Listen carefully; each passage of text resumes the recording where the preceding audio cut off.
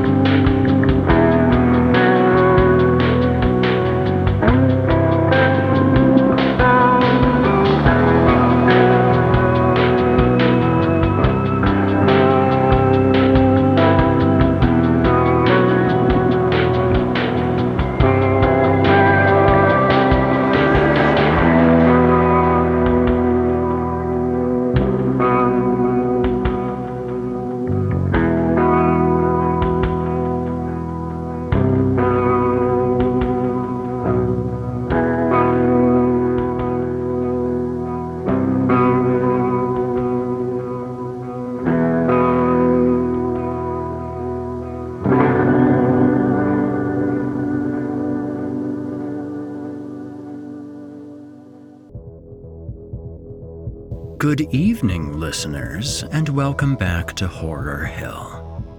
We're going to be closing out Season 7 tonight with a cliffhanger, but don't worry. We plan on wrapping this story up next week as we begin Season 8. The story in question is The Book of Agony by Dagan Billups. In this tale, despite it being Ben's 12th birthday party, he is far from happy. Surrounded by family and friends, all he can think about is the recent death of his best friend, Daniel Mortley. However, that night he finds a mysterious book full of grisly horrors that make him suffer horrible dreams. Eventually, a strange visitor known only as the Nameless comes by for a visit, wearing an eerily familiar face. Disclaimer: Horror Hill is a horror anthology podcast, bringing you scary stories from all corners of the internet and beyond. As such, certain stories include content that some listeners might find offensive. Listener discretion is advised. You're listening to the standard edition of this program. If you'd like to show your support and enjoy ad-free versions of this and hundreds of tales from our audio archives dating back to 2012, visit chillingtalesfordarknights.com and click Patrons in the upper menu to sign up today and get instant access. Did I mention they're ad-free? Thank you for your support.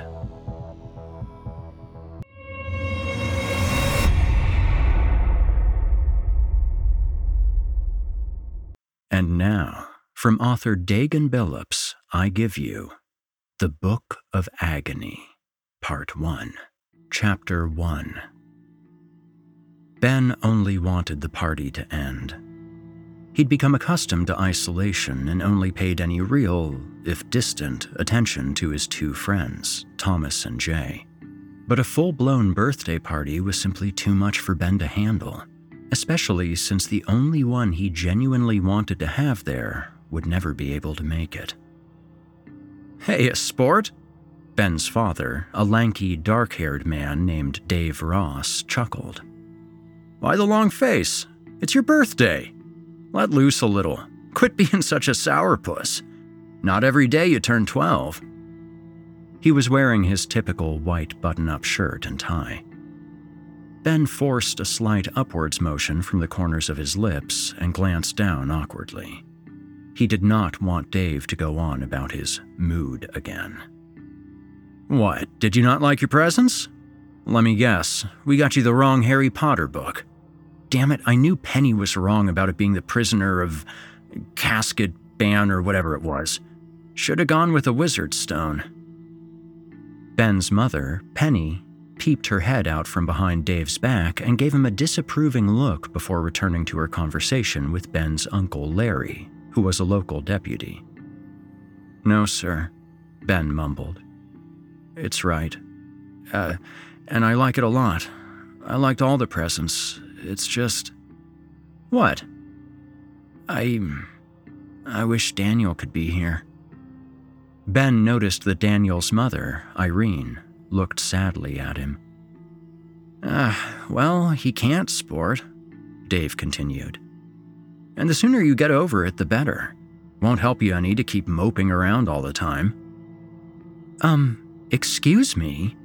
Irene spoke, her brown eyes ablaze. "But what happened to my son was a tragedy, and Ben is going through grief, and so are myself, my family, and everyone who knew him. I would expect a little more respect from you."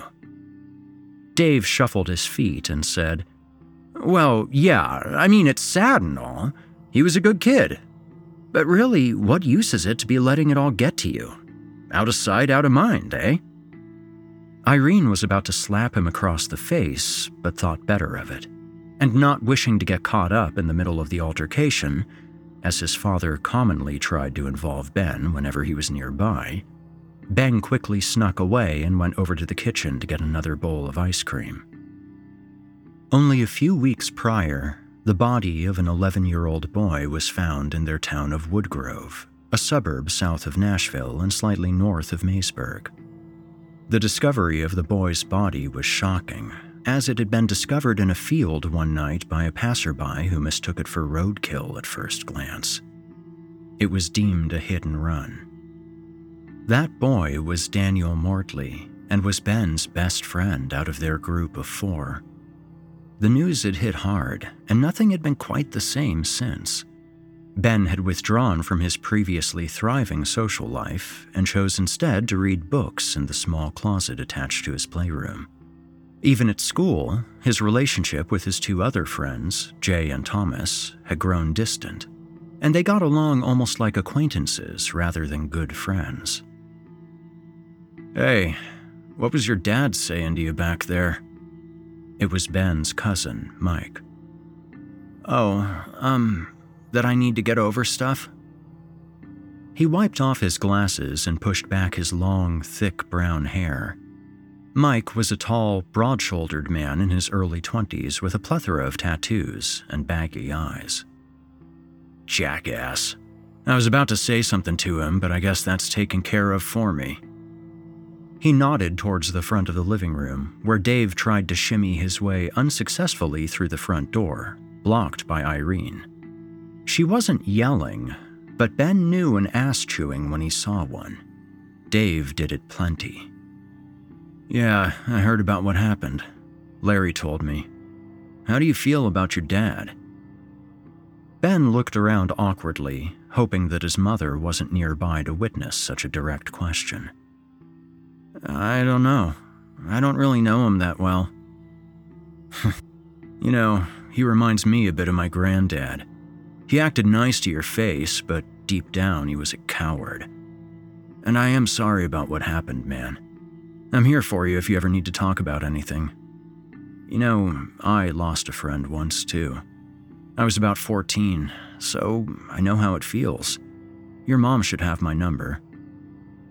A firm fist suddenly grasped Ben's shoulder, and he looked up to see his grandpa Charlie's tan, gray-haired face looking cheerfully at him and Mike. "You're not trying to teach the boy physics again, are you, Mike?" Charlie chuckled. "Though you should keep Mike in mind if you ever need help in math and science." "Nah, just making sure he's okay." "Oh," Charlie said, taking his hand off Ben's shoulder. "Right. A real shame. An even bigger shame that my son is over there making a big fool of himself. This is a party. We're here to forget our problems for a little bit." "Say, where are your friends, Ben?" his grandmother Helen asked. I think Granny Helga's showing them pictures of Dad as a kid, Ben replied as he reached for the chocolate mint ice cream on the counter. Mike twirled his finger by his temple and ambled out onto the back porch, where Ben saw him light a cigarette. Eventually, Penny somehow managed to calm Daniel's parents, leaving an air of tension that was almost suffocating. Helga fell asleep, so Ben, Jay, and Thomas were left free to run around their small backyard like the old times, even if it felt a bit lonely without their fourth member. Dave stayed holed up in the garage for the remainder of the time, not re-emerging until everyone except Helga had left. "All right, sport," he announced as he changed into his dress clothes in the kitchen. "Your mother and I are going out tonight. Helga will stay here to watch you. We probably won't be back until late, and be in bed by the time we get home. Got that, Ma?" Grandma Helga nodded, ambled over to the couch, and turned on the television. Dave sighed, grabbed Penny by the arm, and shuffled out the door. Ben walked over to the refrigerator to grab a Sprite. Helga was already engrossed in her unadmitted obsession with Stargate. This was Ben's cue to leave the vicinity, lest he die of boredom, and already it seemed to him that this episode would be excruciatingly dull. Grabbing his sparkling new copy of Harry Potter and the Prisoner of Azkaban, Ben made his way upstairs to his playroom, which was still strewn with the Legos he still played with. The wall on the far side of the door faced the street. Looking at the room from the doorway, on the right wall was a small door that led into a sort of cubby hole with a light in it. It was here that Ben spent most of his time, reading books to escape into fantasies of the wonderful and macabre. For many people, the small space littered with neatly stacked books would have induced a keen sense of claustrophobia, but it was like a comforting womb for Ben. In this place, he could both be himself and be protected, and even cry, as he'd done on several occasions recently. Ben had a lot of books, perhaps even an obscene amount. There was nothing he enjoyed more than living the exciting life of another, but he hated nothing more than returning to his unexciting reality, where parents weren't to be trusted, and friendships sailed away faster than he could grasp onto them. Time had seemed to blink by since the accident. Ben was satisfied with his present. The new Harry Potter book was more than he had hoped for, and before he knew it, 2 hours had passed and he was already a third of the way through.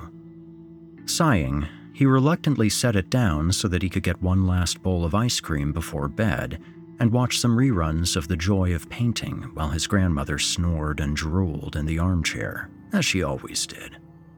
Tucking it under his arm, he noticed a book that he'd not seen before sitting atop a stack that had been out of view. Thinking perhaps it was left as a surprise gift, he picked it up and furrowed his brows in confusion. The book's cover was made of a strange, black, spongy material. A shiny, crimson set of eyes and teeth was stamped onto the cover, the appearance of which unsettled Ben.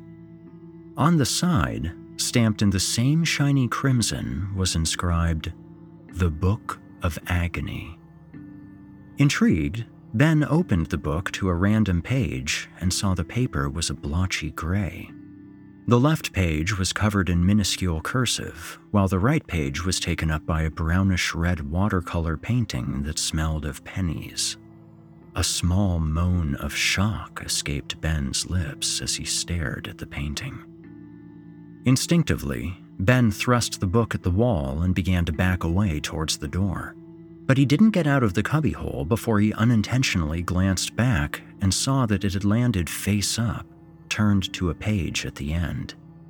He saw, for an instant, the face of Daniel Mortley staring up at the ceiling.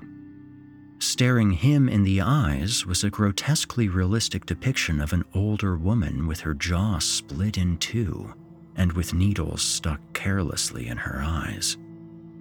Ben didn't bother to look any further. He immediately clamped his eyes shut. Ben grabbed the book, slammed it shut, and raced to his room, where he threw it under his bed. Why he decided to put it there, Ben did not know, nor did the thought occur to him. Thinking of his grandmother, he stumbled back downstairs to find comfort, but he was disappointed to see that her head was thrust back, drool and snores oozing from her mouth. Not wanting to wake her, despite the terror he felt, he went to the kitchen, made himself a large bowl of ice cream, and sat down on the couch. He knew he should wake his grandmother, but the thought made a ball of anxiety rise in the pit of his stomach. He imagined it like a ball of snakes wriggling around down there. He was always wary of disturbing adults. His parents rarely took to it well, even on good days. Family is still missing, though authorities suspect foul play at an abandoned office building at the edge of Woodgrove, where they were reportedly last seen. And to add a disturbing layer to the mystery, authorities found evidence of arson, copious amounts of blood, a strange contraption, and the remains of what is believed to be some shrine. Stargate had turned off at some point while Ben was upstairs, and the evening news was now playing. But the last thing he wanted to see was the footage of the possible murder scene. He scanned the room for the remote, but to his dismay, he found it was barely sticking out from his grandmother's ass, and unfortunately, the buttons on the TV itself didn't work. The built-in VCR player didn't even work. It just devoured the tape like a savage monster. It was an old piece of shit, Dave always said, but he refused to ever save up for a new one when they had a perfectly fine one already. Ben set down the ice cream and tried to gently pull out the TV remote from Helga's ass without detection, but she gave a loud snort the second he laid fingers on it. He resigned himself to having to suffer through the dismal news station, trying instead to distract himself with his new book. The killer of 15-year-old Sullivan Jones is still at large. The young boy was found murdered last March in the Maysburg Juvenile Detention Center under unknown circumstances. Authorities suspect it may be related to the murder spree we saw last winter. However, they have yet to determine if the murder spree is also related to the family's disappearance in Woodgrove. Here's Larry Ross of the Woodgrove Police Department on the subject. Yes, it is extremely upsetting to the community, and we're just as disturbed as everyone else about the past year's murders. But we don't believe that the same killer is likely responsible for all of them. And rest assured, we are working extremely hard to bring justice to these perpetrators. But in the meantime, exercise caution, especially when alone. The news was wrapped up, and after a few minutes of commercials, a documentary about forest fires came on, and Ben was finally able to escape. Angie has made it easier than ever to connect with skilled professionals to get all your jobs done well. If you own a home, you know how much work it can take, whether it's everyday maintenance and repairs or making dream projects a reality. It can be hard just to know where to start, but now all you need to do is Angie that and find a skilled local pro who will deliver the quality and expertise you need. Angie has over 20 years of home service experience, and they've combined it with new tools to simplify the whole process. Bring them your project online or with the Angie app, answer a few questions, and Angie can handle the rest from start to finish, or help you compare quotes from multiple pros and connect instantly, which means you can take care of just about any home project in just a few taps. Because when it comes to getting the most out of your home, you can do this when you Angie that. Download the free Angie mobile app today or visit Angie.com. That's ANGI.com. Hey Daniel, you want to climb to the top of the school? Ben asked as he, Daniel, Thomas, and Jay were aimlessly riding around the summertime streets on their bikes, not a care in the world. Shit, Daniel said as he gave Ben a disapproving glance. Why the hell would I do that? What? Thomas shouted from ahead as the suburban copycat houses flew by, the wind rushing in their ears. Ben wants to climb on top of the fucking school, Daniel yelled. Fuck that, Thomas exclaimed. Well, I say fuck yeah. Daniel answered back, smirking at Ben. His dark brown hair seemed to be carried away into nothingness by the wind. "What's going on?" Jay asked as he came even with Ben and Daniel. "We're gonna climb the school," Daniel answered. "Oh, sweet. Bet there'll be cool stuff up there." They rode on, not stopping until they had reached Woodgrove Elementary, the sun still hanging in the same spot overhead. "Man, I don't know about this," Thomas whined as they parked their bikes behind the cafeteria. "There's a couple of cars parked out front. What if somebody calls the cops?" "Fuck that," Daniel said. "Don't be a pussy again. We've talked about this. We're going up there." "Yeah, don't be a party pooper," Ben chided. "Bet you poop yourself whenever you see yourself in the mirror," Jay commented, heading over to the dumpster with the air vent above it. "Is that the way up?" Ben asked as Jay mounted the dumpster and put his hand on one of the slats in the vent. "I think. I don't know." "Well, hurry up," Daniel cried. "I want to get up there too." All right. Just give me a second." Jay swiftly climbed the air vent and pushed his way over the roof, wiping the dirt off his hands and the sweat from his forehead. "Hey, I really think this is a bad idea. Can we, go get some snacks or something?" Daniel scoffed loudly. "Shut up, Thomas the Train. I'm going up there too." Thomas scrunched his face. "That's not cool, man. I'm just trying to look out for you guys." "Then why don't you stay down here and keep watch?" Ben asked as he went up behind Daniel in case he fell. "All right, you got it, Daniel?" "Yeah," his friend affirmed as he climbed the air vent. Ben stood on the dumpster when Daniel was about 2 feet away from the roof. "Dude, cops!" Ben could see the panic in Daniel's eyes as he lost his grip and started to fall toward him. Vaguely, Ben heard Jay yell something at Thomas, but he was too focused on making sure he could catch Daniel. Daniel seemed to fall in slow motion, and Ben, too, seemed to have a slowed, frustrating sense of movement.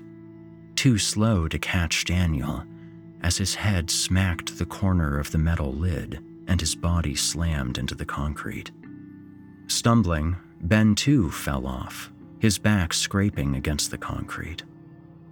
"Jesus Christ, there's blood everywhere!" Jay cried as he raced to Daniel's limp body. "Oh God, oh God!" Ben didn't move from where he was, but only stared at the splashes of blood surrounding Daniel. "I didn't mean for this! Christ, I was lying when I said there were cops! I just wanted to get out of here!" Ben froze as he watched Daniel raise his face to look at him. His skull was cracked open, and an eye was out of place. Ben awoke to the slam of a car door. The TV was still going.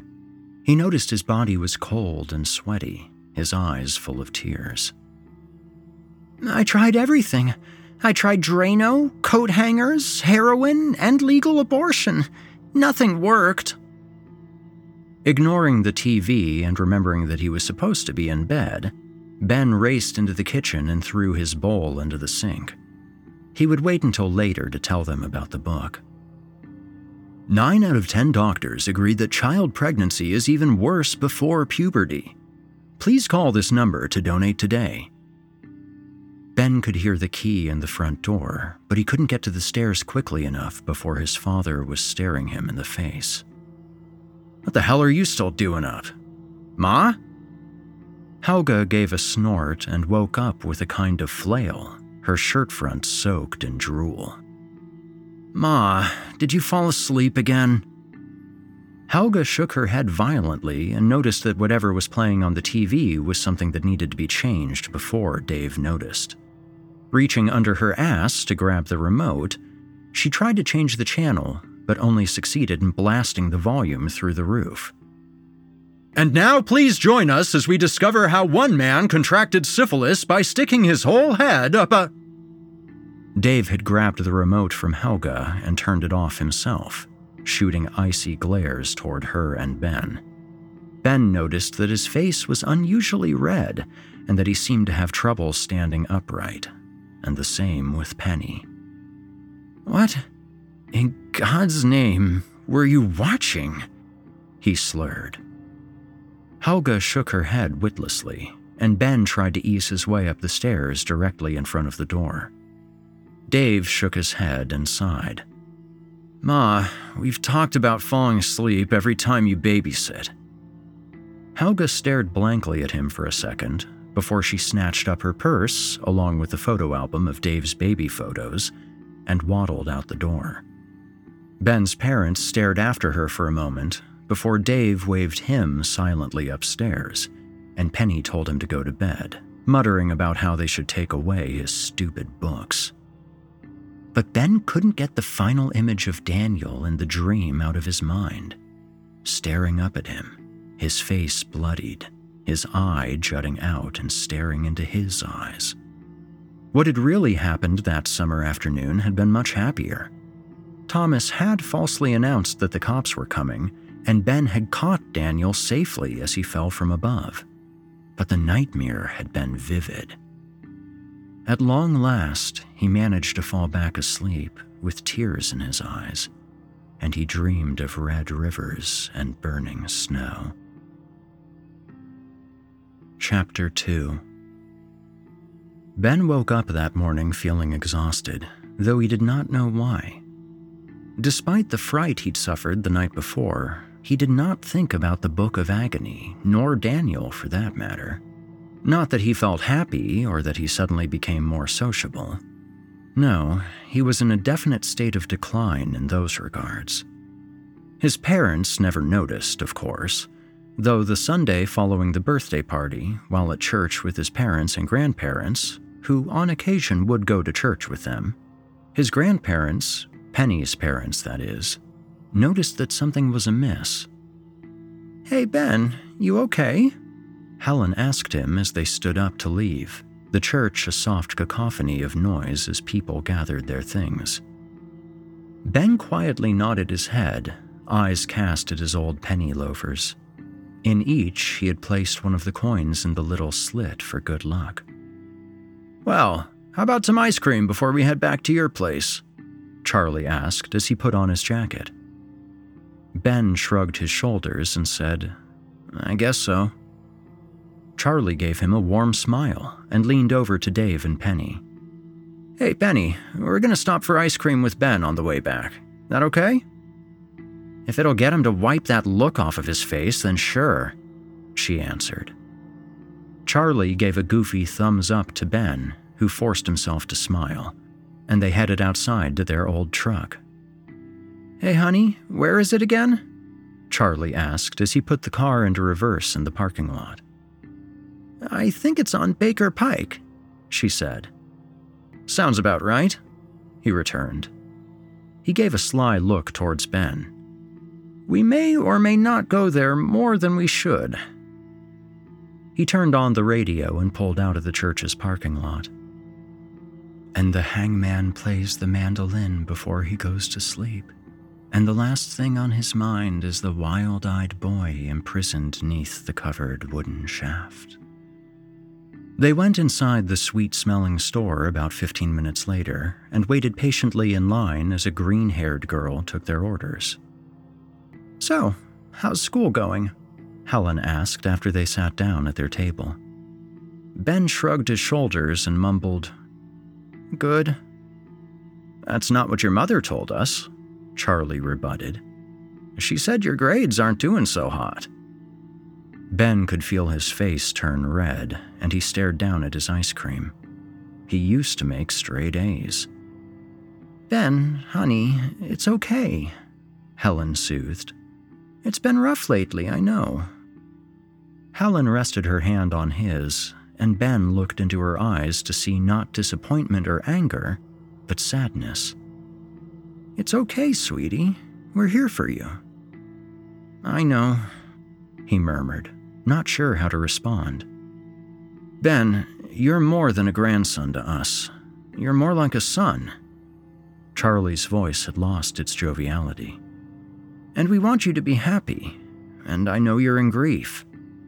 Death is a tricky thing to cope with, and we're not going to tell you to turn to God or anything, but we do ask that you turn to us if you ever need to." A tear ran down Ben's cheek, but he was too embarrassed to wipe it away and draw attention to it. Helen did it for him anyways. "Ben, it's okay to be sad." "I know," he said. They both smiled at him. "Is there anything you want to talk about?" she asked. Ben started to shake his head, but thought of the dream he'd had. "What is it, son?" Charlie asked. "It's just, on my birthday, my parents went out on a date after everyone left, and I had this dream." He paused for a moment, trying to think of the right words. "And in it, my friends and I were riding around on our bikes, and I suggested we go to the top of the school because I thought it might be fun. But when we got there, my friend Thomas tried to stop us because he was scared of somebody calling the police on us. But we ignored him, and my friend Jay went up first, and then Daniel started to climb up as well. I climbed on top of the dumpster underneath him in case he fell, and then Thomas told us that he saw cops coming, and Daniel fell. That actually happened last summer, except in real life I caught him. But in the dream, I didn't. And he hit his head on the dumpster and fell to the ground, and there was blood everywhere, and he wasn't moving. But right before I woke up, he looked right at me, and he had a hole in his head, and his eye was all popped out. And I can't stop thinking about it because that's how he looked when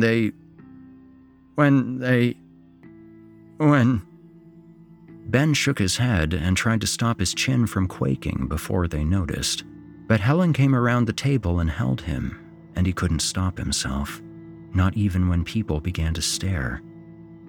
"Shh, it was only a dream, sweetie. It was only a dream." "Hey, Ben, you want to go out to the car? I think we'll have a little more privacy." They went out to the car, where Ben was comforted by his grandparents, but was reluctant to go back home and saddened when they had to leave.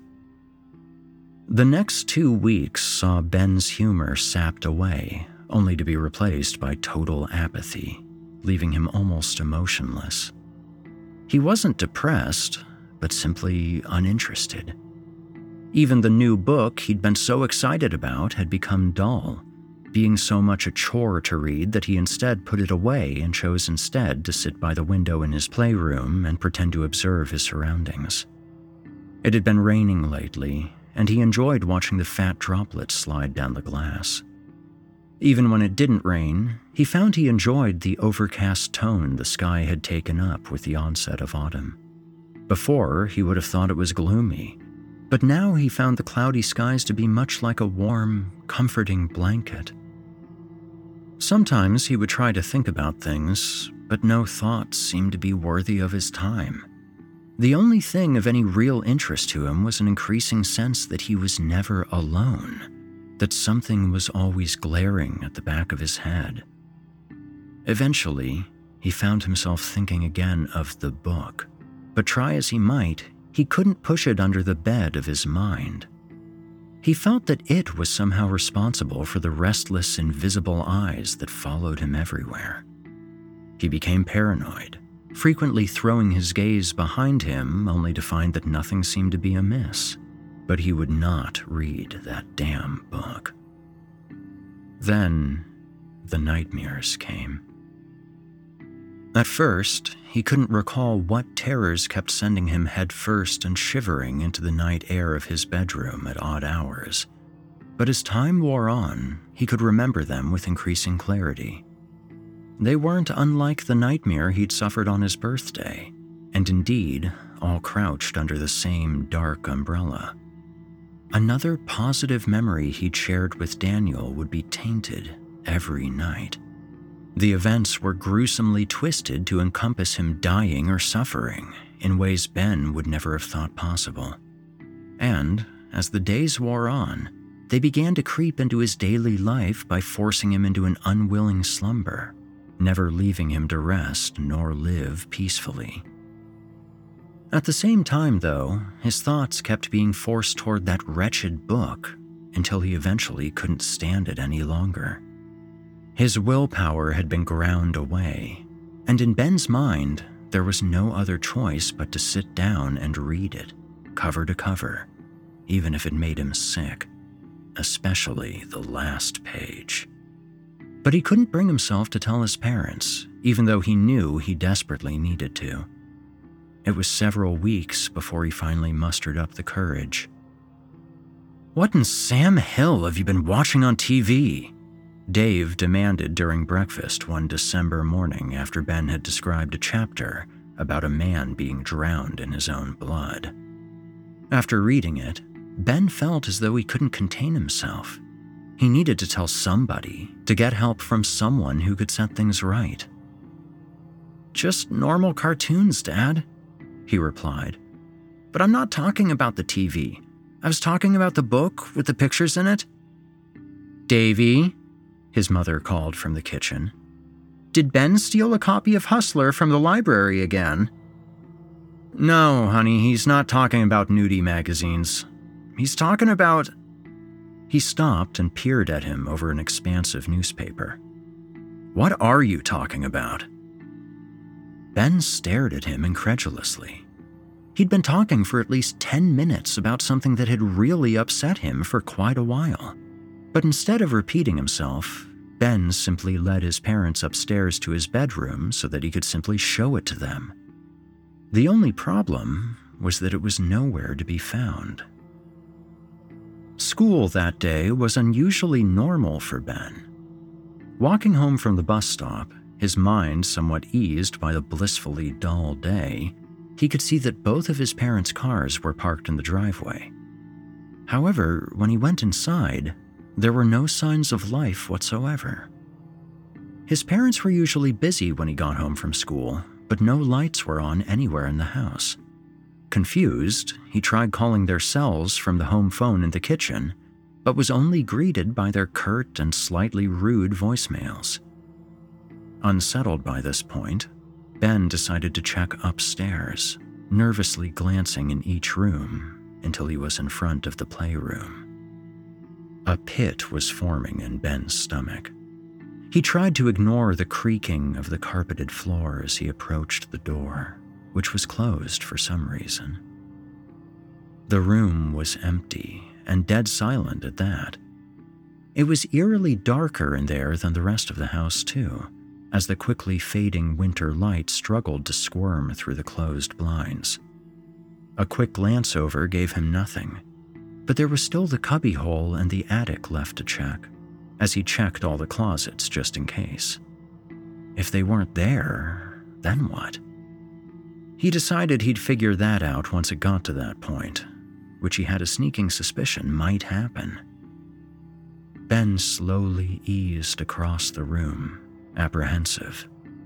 Ben had forgotten to turn the light on in his state, and it was all the way across the room by the door. He was by the half door in the wall that opened onto the attic, and he didn't want to backtrack. "Oh well," he thought. Then, he flung open the door. A great crash erupted from inside the attic from behind him across the room, and immediately the door to the playroom was slammed shut with terrifying force, causing the walls to quake.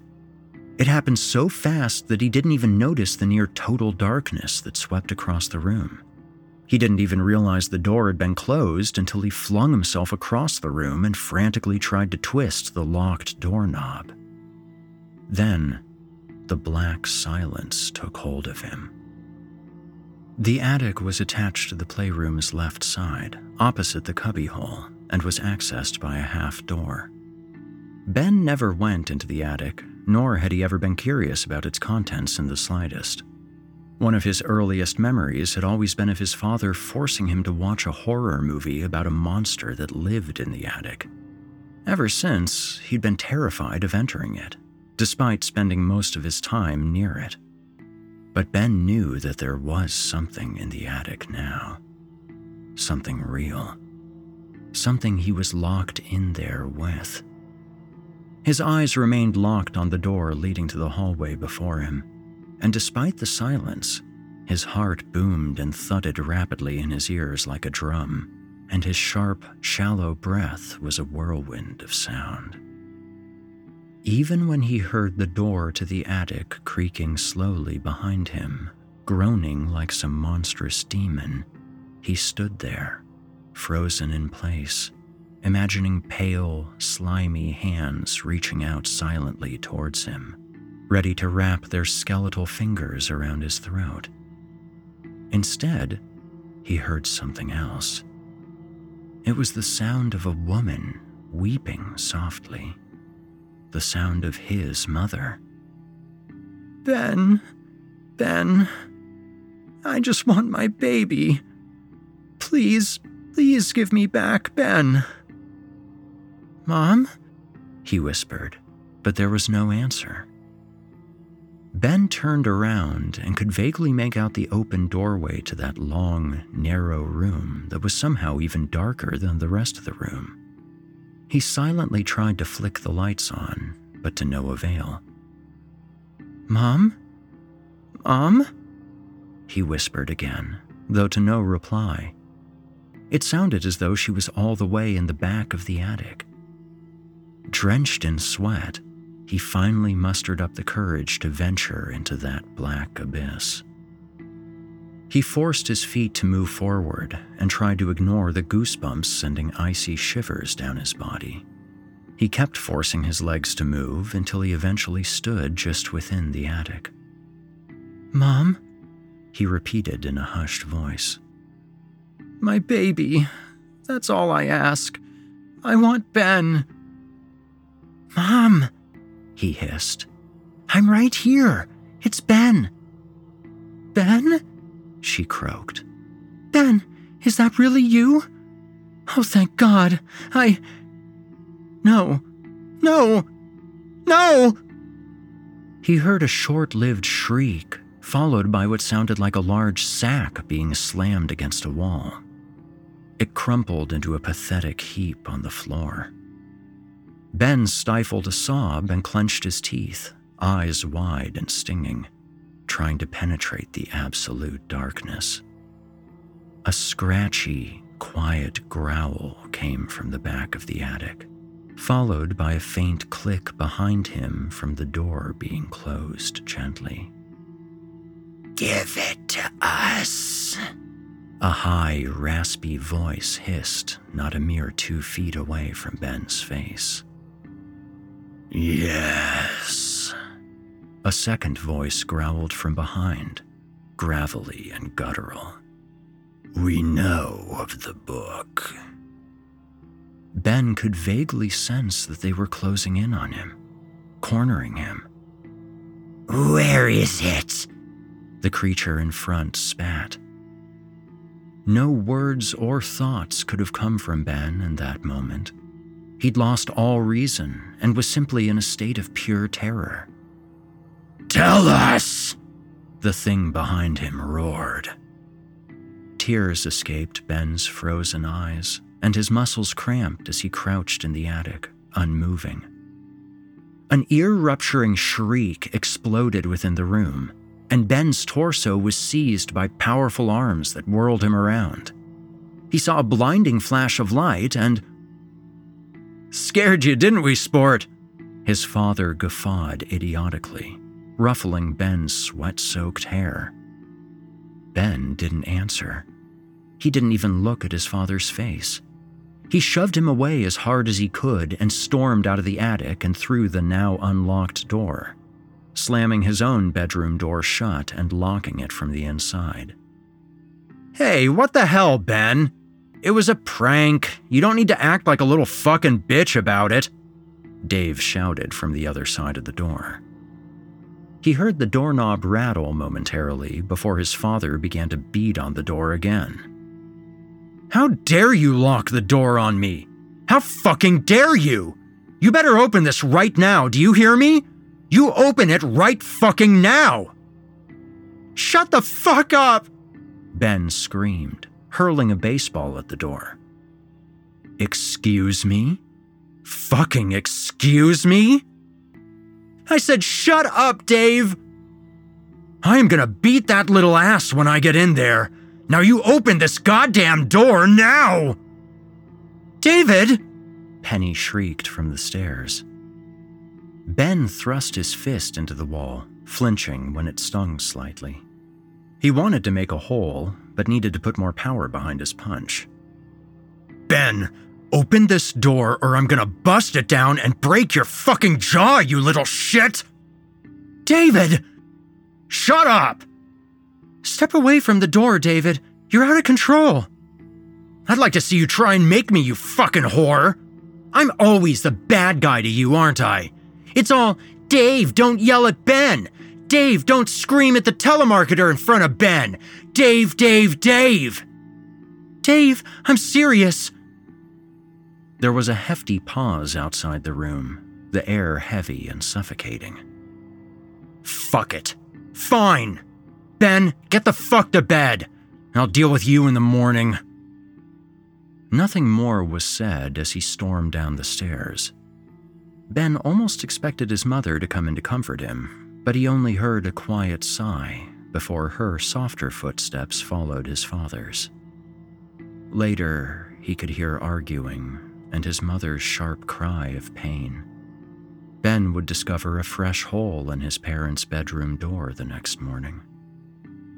He didn't sleep that night. Chapter 3. Dazzling winter light streamed through Ben's bedroom window, and a cardinal sang on the tree outside, as though nothing in Ben's world was amiss. Ben scowled at the window and shut the blinds, insulted by the outward cheeriness that was in such contrast to the anger he felt within. He went over to his nightstand and turned off the alarm that hadn't sounded yet, eagerly awaiting the moment when he could step onto the bus and escape the tension from the cataclysmic night before. With a yawn, he rubbed his stuffy, sleep-deprived eyes, changed, and got everything ready for the day. Ben, honey, breakfast is ready, Penny called from below. His stomach did a kickflip. Ben, don't ignore your mother. Not when it's maple syrup pancake day. Ben did a double take. Had his father just tried to entice him with pancakes? Knowing that if he ignored his parents any longer, he might evoke the wrath displayed the night before, he reluctantly slunk out of his bedroom and drearily made his way downstairs and into the dinette. Good morning, his mother sang from the kitchen, where she was washing pans and silverware, a dark bruise on her arm. He sat down opposite Dave, who was hidden behind a ginormous newspaper and already dressed for work. Did you sleep well, sport? He asked offhandedly. Ben felt truly mocked. Well, how about it, son? He added, with a sharp look from over the top of the paper. It was a little difficult to take him seriously when the headline read, Man claims dog gave him mouth cancer, with a picture of a tiny old man holding the leash of a colossal Tibetan Mastiff. Ben scoffed and took a bite from his mountain of pancakes. Gee, I don't know. You tell me. What are you talking about, dearie? Penny asked from the sink. A fake plastic smile stretched across her face. Yeah, what are you talking about, Ben? Dave demanded. I sure don't know what you're talking about. You might want to check your memory. Ben stared at him a moment before tentatively nodding his head. So, Dave continued, how about it, sport? Did you sleep well? Yes, sir. Good. He smirked, taking a cocky sip of coffee. Didn't let the bedbugs bite, did you? Penny trilled, followed by a shrill laugh. No, ma'am. Say, sport, Dave said seriously after a moment, folding up his newspaper and leaning sternly across the table in a way that put Ben on edge. How about I drive you to school today? Sound like a plan? No, Ben answered calmly. I think I'll ride the bus today. But, Dad, I want to ride the bus. Dave leaned back into his chair and tapped his fingers on the table in agitation for a moment before getting up. A violent jerk of the bus yanked Ben out of his light slumber. The warm winter sunlight passing through the dusty window of the bus sent him into a much-needed doze. He glanced around himself for a moment before leaning his head against the window and closing his eyes, eager to fall back asleep. Something seemed off. He tried to ignore the feeling, but something tugged at his mind, something that shouldn't be there, though he wasn't sure what that was. Picking his head back up, he took in his surroundings more carefully, but his lungs suddenly took in a sharp breath, and his blood turned to lead. Daniel Mortley sat in the third row from the front, on the left-hand side of the bus, just where they used to sit before he'd been killed. He stared hard at Ben with features perfectly intact. No, it couldn't be him. Surely it was just another nightmare. The bus would crash instantly and Daniel would die for the 1,000th time before his eyes. His eyes became hot and wet, and when he blinked, tears rolled down. But maybe, if he could go up to Daniel and save him from whatever was about to happen, then he wouldn't have to watch him die again. Standing up with every ounce of courage, Ben ambled his way up the aisle and over to Daniel. But when he blinked, Daniel was gone, like a dull flame extinguished in the night. A violent jerk of the bus yanked Ben from his slumber.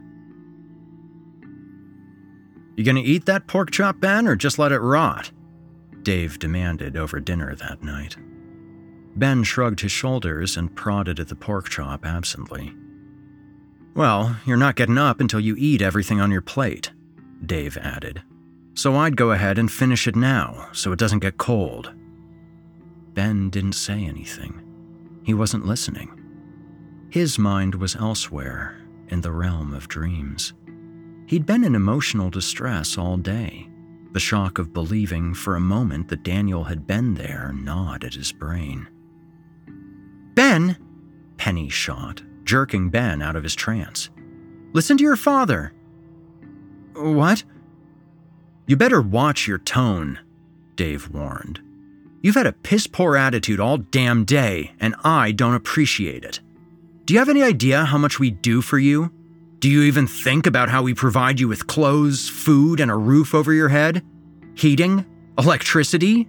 A bed?" Not knowing how he was expected to respond, Ben opened his mouth slightly and made an unsure kind of grunting noise. "Guess it's a no then," Penny muttered. With excessive force, she stabbed her fork into her pork chop and ripped out a bite without even cutting it. "What's your damage, Ben?" Dave asked, his voice starting to get louder. "Are you still butthurt about that prank from last night? Christ, it's called a fucking joke, Ben." "No, sir," he mumbled. "What, it wasn't a joke? Well, I'm just flat out insulted now. Penny and I weren't the best actors in our high school theater class just to be told we didn't give a good performance by some 10-year-old. 12. Do you know how much planning we had to do? How much we had to plan out because we thought it'd lighten you up?" "I meant that what happened last night isn't what's wrong." "Oh, don't give me that shit. I don't believe it for 1 second after that little temper tantrum you threw about it. No appreciation. You know, I asked off early for that. Then we had to turn off all the lights and our cell phones." "Then just sit and wait around for you to come home," Penny added. "In separate rooms. I had to hide in that bathroom for like an hour while your mother sat in the closet.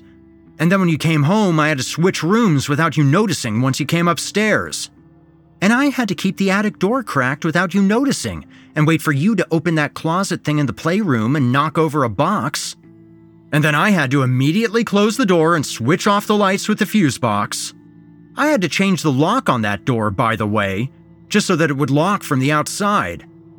And then I had to push open the attic door and get to the back of it without making any noise. And then I had to wait for your mother's cue, unlock the door, close it again in total darkness and silence, and sneak up behind you. Do you see how much effort we put in? And you have the balls to say that it wasn't a good joke. You know what? Give me your plate. Go to bed, right now. No dinner for you until you learn to appreciate what we do for you. That's not what's wrong, Dad. Then what is it, huh? Your little friend who got himself killed? Are you seriously fucking trying to tell me that you're still upset about that? Because I don't believe it at all. I think you're just trying to get attention. Because I've lost some people in my day, and guess what? I got a little bummed out, paid my respects at the funeral, and then forgot about them because they're no longer in my life. I move on and forget they ever fucking existed. I don't piss and moan for 3 months afterward, nor would I even if it was my own mother. Ben clenched his fists and said as evenly as he possibly could, I don't want to talk about it right now. Dave threw his hands up, and Penny threw her fork onto her plate. Fine. You want to be a little brat? Then you're grounded for 2 weeks. No TV, phone calls with your friends, reading, nothing. You're to come straight home after school, do your homework right here at the dinner table, and go straight to bed after dinner. Maybe then you'll earn some goddamn respect. I don't know. Get the fuck out of my sight. And to think we tried to be nice to you this morning with pancakes and shit. Why are you still here?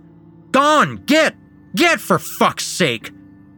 Penny, I swear to God this kid never listens. Ben piddled around in his silent room for the rest of the afternoon, not going to bed until he heard Penny come up the stairs to check if he was asleep or not.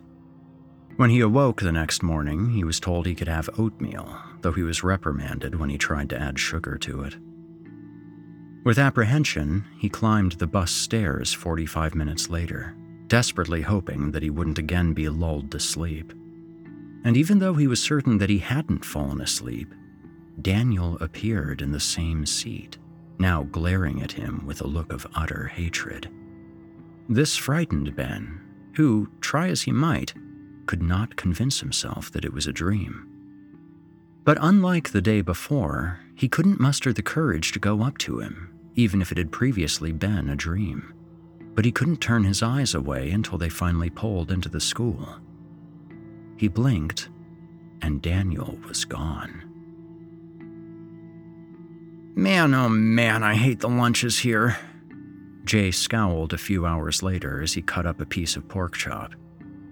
Hey, you think the pork chops taste like cheese, or is it just me? I don't know. Let me try some, Ben said. He'd gone with the barbecue sandwich. Yup. Jay shrugged and said, I'm too hungry to care. True, Thomas agreed from across from Ben and next to Jay. He'd been poking at a clump of wet mashed potatoes. They sat silently for a minute, staring at their red plastic trays.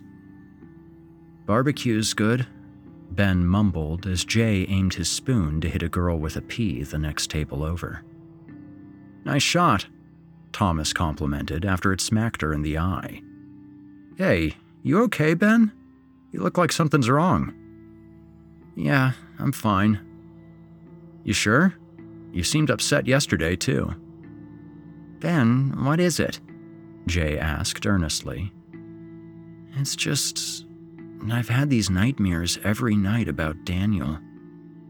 Their faces grew stony. And every time he dies right in front of me. Like, you guys remember when we tried to climb the school last summer and how Daniel fell and I caught him?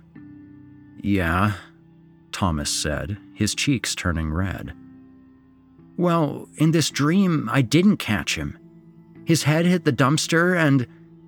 yeah. Jay sighed heavily. Jesus, man. No wonder. That'd mess me up too, having to see that. Like, every night? God. Ben nodded his head and continued. But yesterday, on the bus, I fell asleep and saw him sitting where we used to sit, staring at me. I tried to talk to him, but he disappeared. But I'm unsure if I'm maybe starting to go crazy or if... What is it? Urged Thomas. Ben gulped and glanced around him. Today, this morning, I didn't fall asleep. Like, I know I didn't. But I saw him. Clear as day, I fucking saw him. But this time he was glaring at me, like he wanted to slit my throat.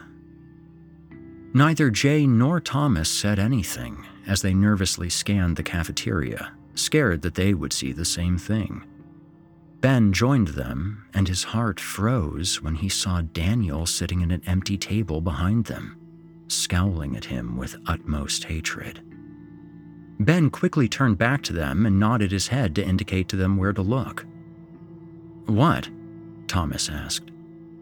Ben nodded his head again, but they only stared at him in confusion. "Behind me," he hissed. They both glanced at the empty table, but gave him a puzzled look.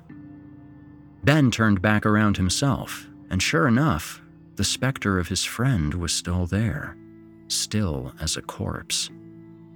"Do you not see him?" he asked, his hackles raising as chills raced down his body. "No," Jay said with a shake of his head. "Nobody's at that table, Ben. Are you sure you're all right, man?" Ben nodded his head, but the table was empty when he looked back behind him.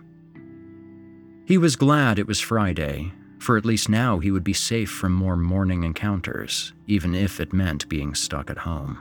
But at least he had managed to sneak the new book he got for his birthday into his room without his parents noticing, though he was near the end of it, something he was sad to reach. However, he was distraught to see that his torment was not done when he spied Daniel in the same spot on the way back home. He was emotionally exhausted, running on fumes. Ben couldn't deal with this any longer and was angry at whatever the hell it was shooting him death glares. He prepared to get up and talk to Daniel, but was taken aback when Daniel stood up first and made his way down the aisle, his movement somehow unnatural, though Ben couldn't place why. "Why?" Daniel demanded. "Why didn't you come with me that day?" I... Ben was taken aback. How could he have known he would be hit by a car? "If you had just gone with me to the store instead of sitting in your room, then I'd still be here. That man wouldn't have made me get in the truck with him." Ben was paralyzed, and his mind was empty like an unearthed grave. "Do you know how much he hurt me, Ben? How much pain I had to endure before I died?" Ben slowly shook his head. He was confused. "I wanted to die, Ben, and all because of you." His voice sounded strangely hollow, not quite like Daniel's had been. It was as if he'd become a shell inhabited by some other entity. "I'm sorry," Ben whimpered. What was he talking about? "Sorry is not enough, Ben. Sorry can't change the past. Sorry can't bring back the dead. And you're dead to me, Ben. Deader than I am to you. And you're gonna pay. You're gonna pay dearly." Ben couldn't see him clearly anymore. His vision had become hot and blurry, and the muscles in his mouth were cramped. Daniel smirked. "Tell me, Ben, you haven't seen a certain book of mine, have you? A black book? A book with a picture of me in the back?" I don't know what you're talking about." "Don't lie to me, Ben. You can't. I know you've seen it. You should look at it again sometime." "What do you mean?" He smirked again, an awful smirk that looked inhuman, and pointed 2 fingers at him like a gun. "Only I," he said, pretending to shoot him before going back to the seat up front. Daniel once again resumed his glaring, but Ben could not meet his eyes. His heart had been ripped out, carved up with a knife, and shoved back into place, upside down. The tears flowed freely, and he couldn't make himself stay quiet. He didn't care that the two girls next to him were staring at him in dismay.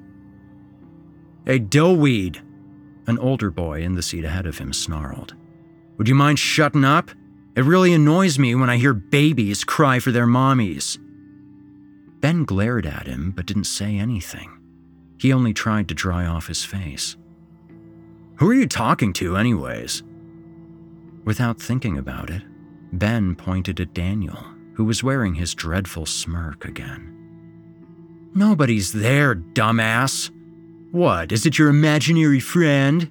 Huh? Does Bitch Boy McGee still play with his imaginary friends?" "Shut up," Ben growled. "Aw, baby's getting angry. Does baby need a bottle?" "I said shut up." "Baby want mommy? Do you need mommy, baby bitch boy?" Ben stood up and took a step forward. "What's baby doing now? Is he gonna tell the bus driver?" "No," Ben corrected, ignoring the rock in his stomach. "I'm gonna do this, shithead." He cocked his fist back and slammed it into the boy's nose with a loud crack, followed by a spray of blood over the kid's mouth. Without thinking, he found that he'd imitated the way Dave sometimes hit the wall. "Oh shit! God fucking damn it!" Ben didn't give him a chance to recover, but instead he punched him again, in the face, repeatedly. "Fight! Fight! Fight! Fight!" a chorus cried out around him, though Ben didn't take any notice. His vision was red and his ears were ringing. "Hey, what's going on back there?" the bus driver demanded from the front, though this too was lost in Ben's rage as he grabbed the kid's head and smashed it into the window. He was aware of a loud thud, thud, thud to his left, but he didn't care. He took in one last swing before he felt someone much bigger than he was pulling him away. Ben whirled around and decked the bus driver in the gut. It felt too good to stop. Chapter 4. "You broke his nose in 3 places!" Penny screeched. "It only looked like one place to me," Ben mumbled. "A lobotomized bag of piss could tell you where it broke. His nose looked like somebody put a jackhammer to it." "What does lobotomized even mean?" he demanded. "Oh, never mind," she grumped. After the bus driver had pulled Ben away, he patched the kid up and made them sit separately in the front 2 seats until they reached the school. The whole bus was furious with Ben for making them late. When they got to school, Ben and the other child were taken to the front office, where the other kid was taken to the nurse and Ben was taken to the principal's office. Both of Ben's parents were already there, and the other's mother was also present. Somehow, Ben had been let off with a 2-week bus suspension and a complimentary 2 weeks of in-school suspension. They were on the way back home now, with the winter night looming above. Trees blitzed past on either side, taking an ill-lit back road. "Look," Dave shot forcefully from the passenger seat. "You better damn well hope his parents don't press charges, or your little ass is fucking grass, you hear me? You fucked him up pretty bad, kid." "But he was being an asshole." At this, Dave reached around the seat and smacked him in the face. "Watch your goddamn mouth!" "But he was," Ben protested. "I don't care," he roared.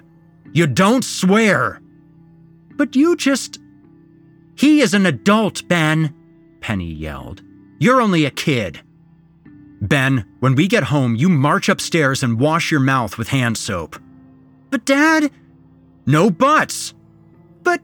"Not a word, you hear me?" "Yes, sir," Ben mumbled dejectedly. "And come back downstairs after you've got the soap," he added. "I'm not about to sit up there for half an hour."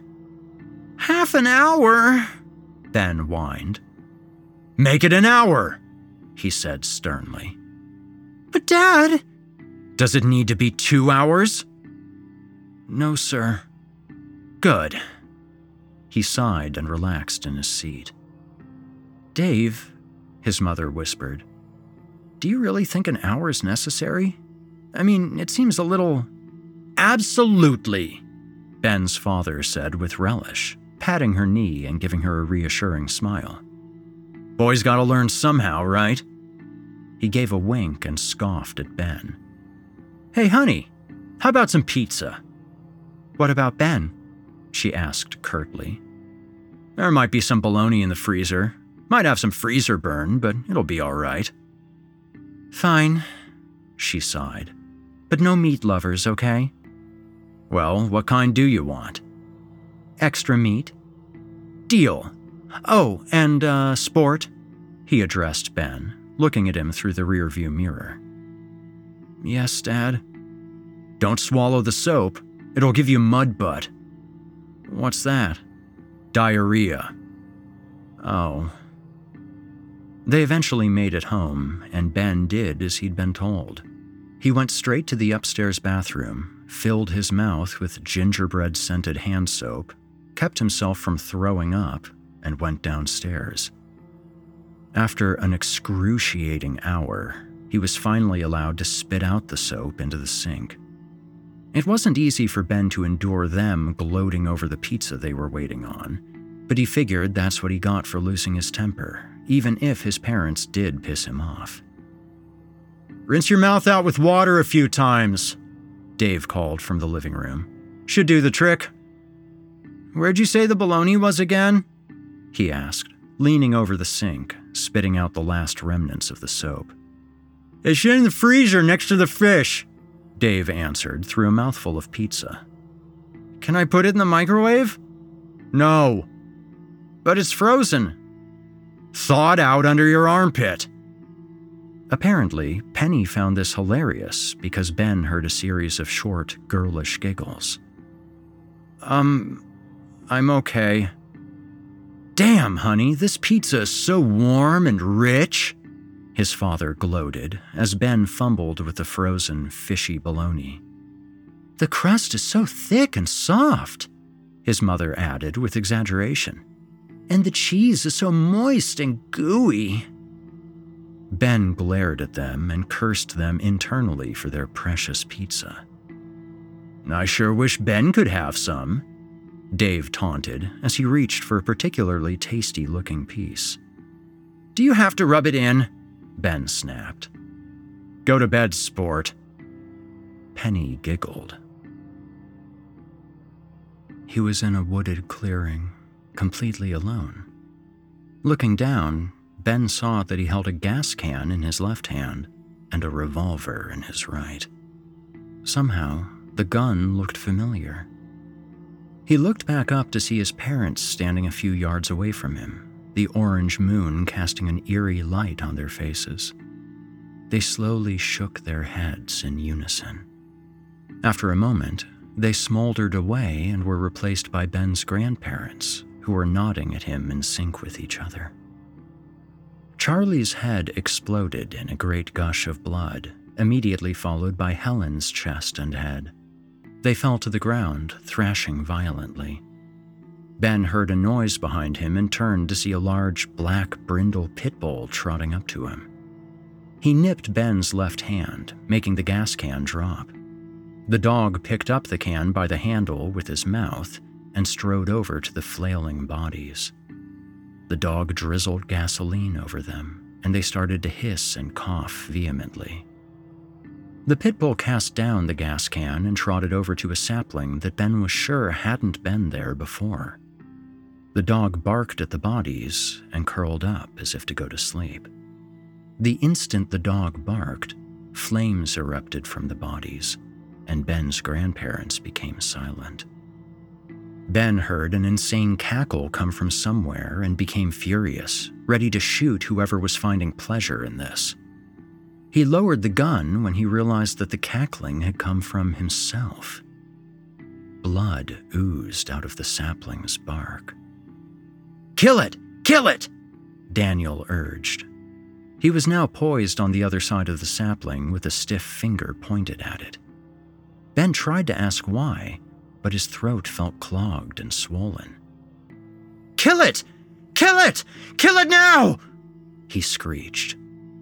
Ben raised the gun to the bleeding sapling. The pit bull whimpered. Kill it! Kill it! Kill it! Ben shook his head and let the gun drop.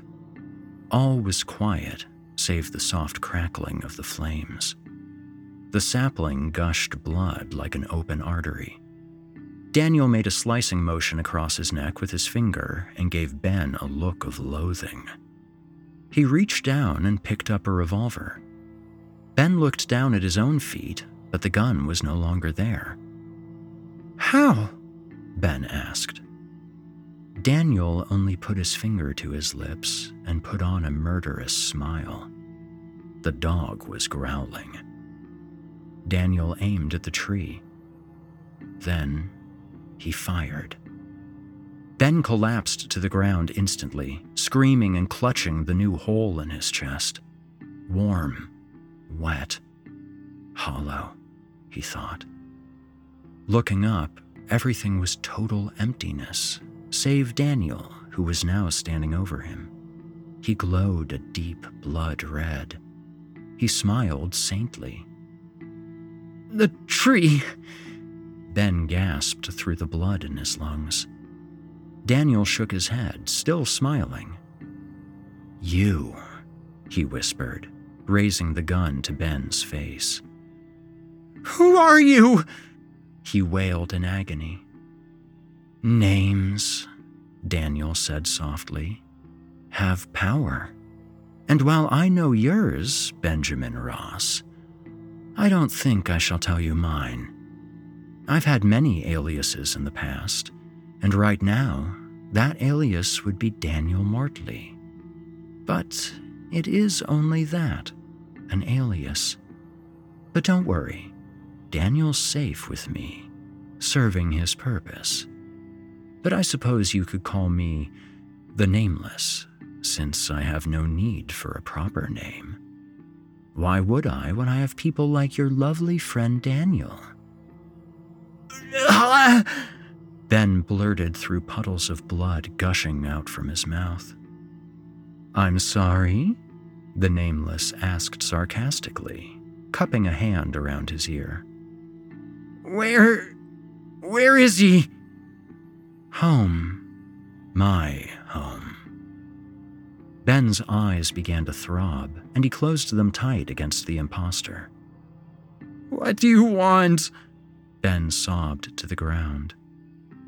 The Nameless hurled the Book of Agony in front of him, that crimson severed head leering up at him. You? The Nameless smirked and rolled up his sleeves. Why are you doing this? Ben choked. Only I, the Nameless responded. He raised the gun, and his eyes grew dark as he pointed it at Ben. He cocked the gun. Bang! Bang! Bang! Ben, get up! Your grandparents are here! Penny cried through Ben's bedroom door. Ben screamed and clutched at his chest, his heart pounding. He checked to see if the hole in his chest was still there, though he didn't know he did it. Ben slumped back into his sheets to calm down from the dream, desperately wishing to understand what it meant. Bang! Bang! Bang! Ben, come on, before I make you wash your grandmother's dentures with your own toothbrush, Dave called jokingly through the door. Grody, Ben mumbled to himself as he rolled out onto the floor with a soft thud. Yawning with an awkward stretch that made him dizzy, he shuffled over to his closet and yanked it open. Thump! Oh, shit! Ben cried as something came crashing onto his head. What was that? Dave called in a dangerous tone. Tits! He answered stupidly. What? Mitts! Ben lied frantically. I found my mittens. That's what I thought, Cursing and massaging the top of his head, Ben reached down to pick up what had fallen from the top shelf, but what he saw made his muscles freeze into place. It was the Book of Agony. Ben had been trying to find it since he had first sat down and read it. He'd even scoured his closet to the point of taking everything out systematically just to put it all back. And yet, it felt oddly lighter than he remembered. Then, he noticed that all the pages had been haphazardly ripped out. He suddenly felt as though eyes were upon him, and though he thought he saw something in his peripheral, nothing was there. Ben didn't want to think about the book anymore, so he threw it under his bed in the same spot he had put it the first time. "Hi, Benny," his grandma greeted when he came downstairs. "How are you?"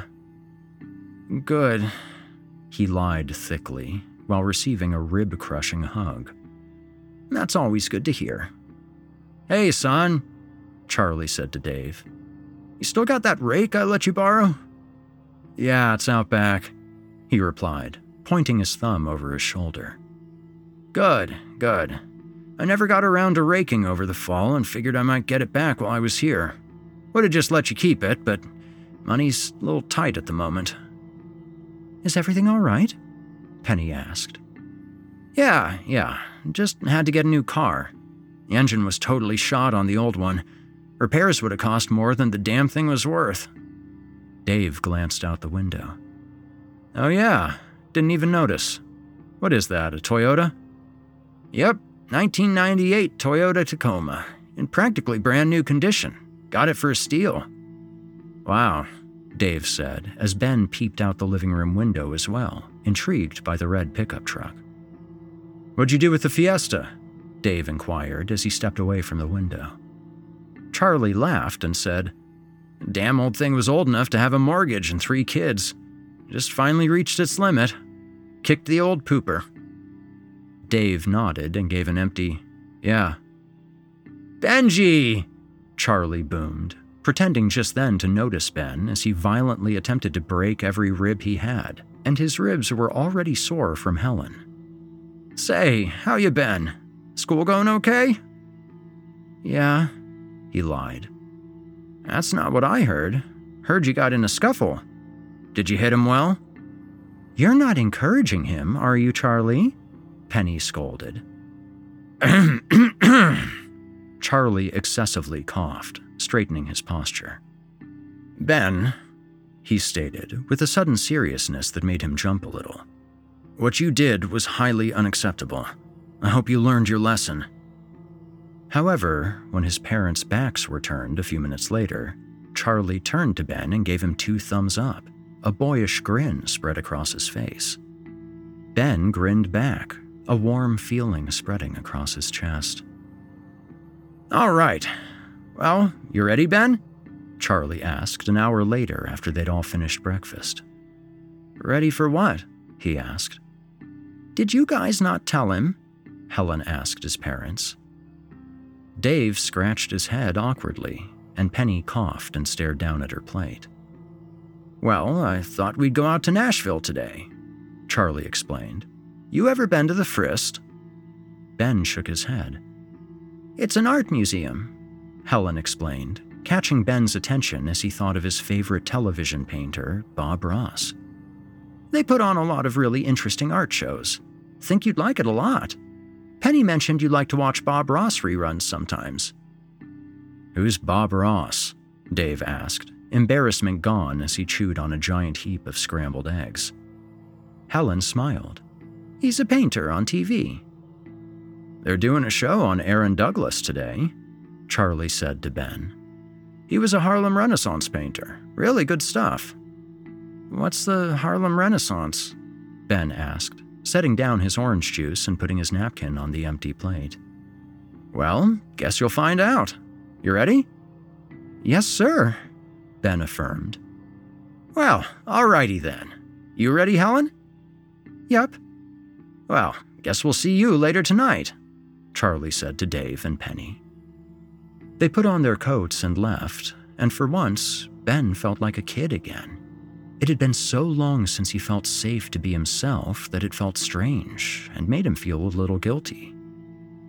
The ride there was filled with the kind of light-hearted fun that made him wish he, Jay, and Thomas were less distant. He wished for a bridge to close the gap between the 3 islands to which they had moved, but he needed to learn how to build bridges. Ben enjoyed the art. He didn't know much about painting besides using odorless paint thinner and priming the canvas with liquid white, but the colorful paintings he saw displayed there made him forget about his recent troubles. Afterward, they stopped by an Italian restaurant for lunch, and as they were headed back, Ben began to nod off in the hypnotic silence of the interstate and dreamt of dementors coming to eat his soul in Azkaban. Chapter 5. Ben stood amidst the ruins of his grandparents' house, now black bones that sizzled on the snow-strewn ground. He shuffled his feet through the ashes and wondered what had happened. "Like the scenery?" a familiar voice crooned from behind. Ben turned, and through the soot and snow flitting in the air, he recognized the face of Daniel.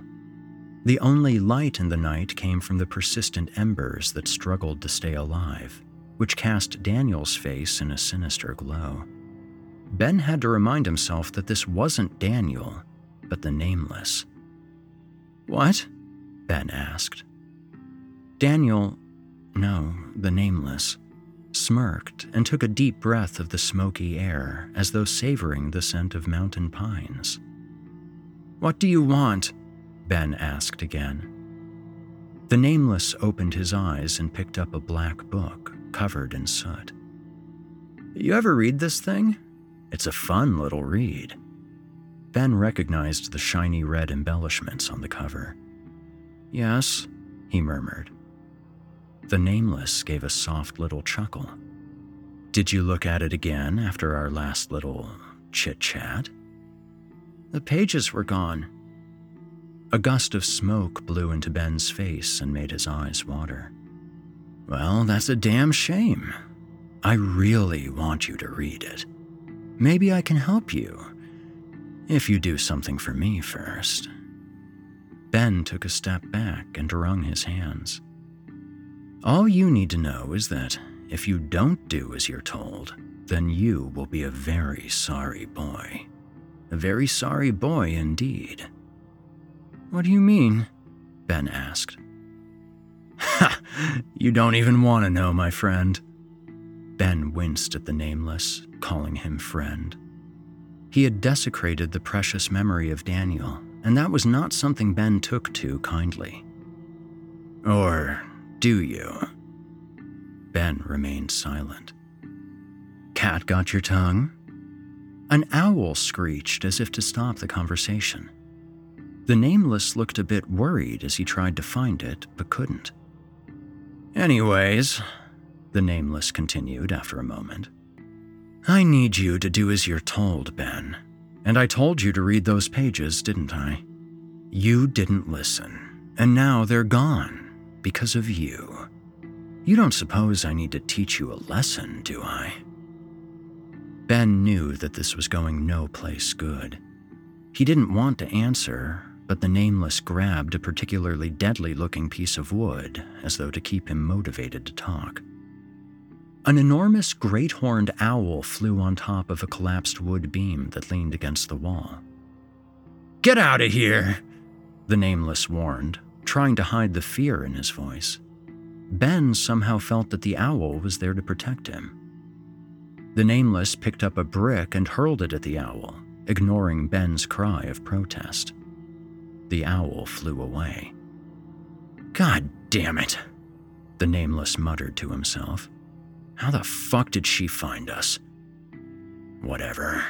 Just one more thing, Ben," the Nameless said. "Make sure to read that book when you get the chance.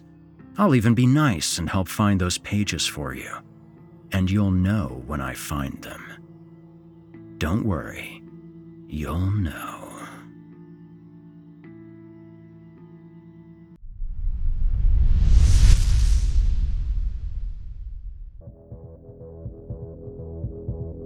You've been listening to The Book of Agony, Part 1 by Dagan Billups. Dagan Billups is an author, musician, and filmmaker based out of Tennessee. You can find more of his work on the Creepypasta fandom website under username BannedInCP. I'll spell that out for you. It's BANNED_IN_CP. Well, listeners, as much as I hate to leave you hanging, we've reached the end of tonight's show. Be sure to join me at this same time next week to finish up Ben's tale. In the meantime, you can fill the empty void I've left in your lives by checking out Paul J. McSorley's Fear from the Heartland podcast. You can find it on YouTube or on the podcast platform of your choice. Until next week, stay spooky.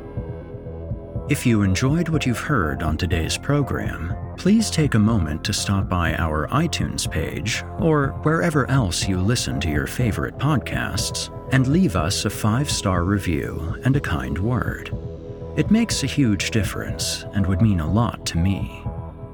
If you'd like to hear a premium, ad-free edition of tonight's and all of our other episodes, visit chillingtalesfordarknights.com and click the Patrons link in the menu at the top of the screen, where you can become a patron for as little as $5 per month and get access to our entire audio archive dating back to 2012, including past episodes of this program, all of our other shows, and hundreds of standalone releases, all of them ad-free and available to download or stream. Thanks so much for your time and for giving our sponsors a try today. When you support our sponsors, you help support this show, and that means a lot to me.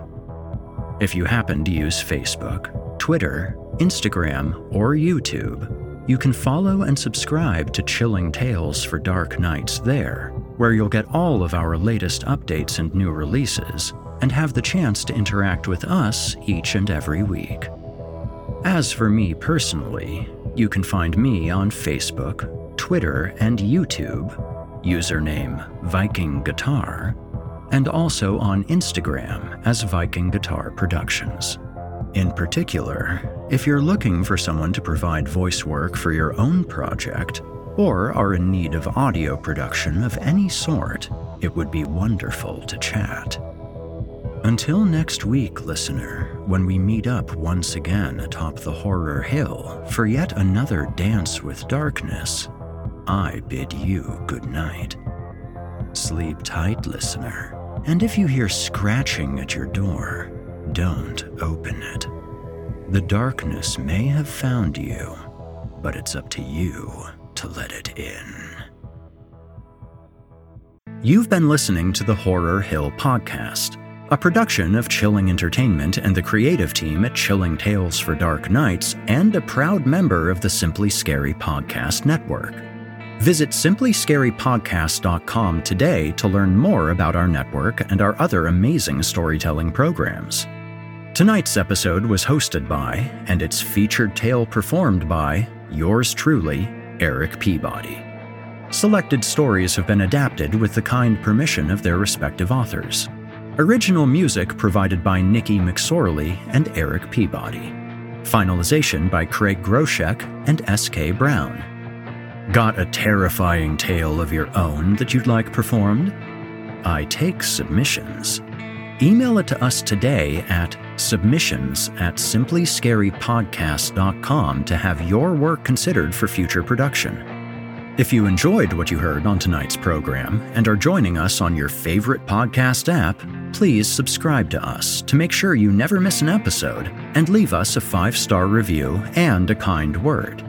Your feedback means a lot to me. You can also follow Chilling Tales for Dark Nights and yours truly on social media to connect anytime and get the latest updates on this and our other programs.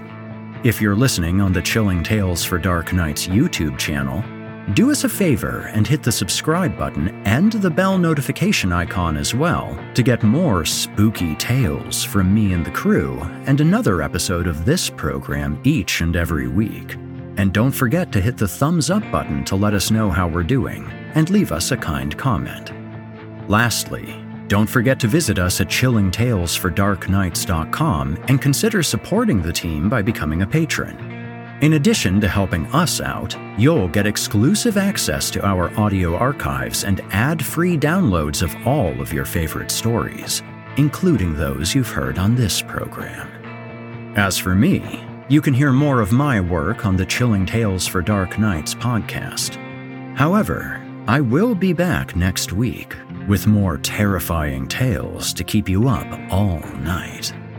If darkness is what you're after, listener, your search is over.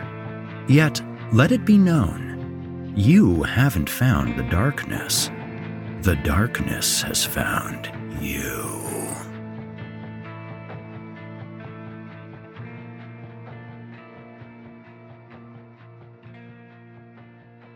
Angie has made it easier than ever to connect with skilled professionals to get all your jobs done well. If you own a home, you know how much work it can take. Whether it's everyday maintenance and repairs or making dream projects a reality, it can be hard just to know where to start. But now, all you need to do is Angie that and find a skilled local pro who will deliver the quality and expertise you need. Angie has over 20 years of home service experience, and they've combined it with new tools to simplify the whole process. Bring them your project online or with the Angie app, answer a few questions, and Angie can handle the rest from start to finish, or help you compare quotes from multiple pros and connect instantly, which means you can take care of just about any home project in just a few taps. Because when it comes to getting the most out of your home, you can do this when you Angie that. Download the free Angie mobile app today or visit Angie.com. That's ANGI.com.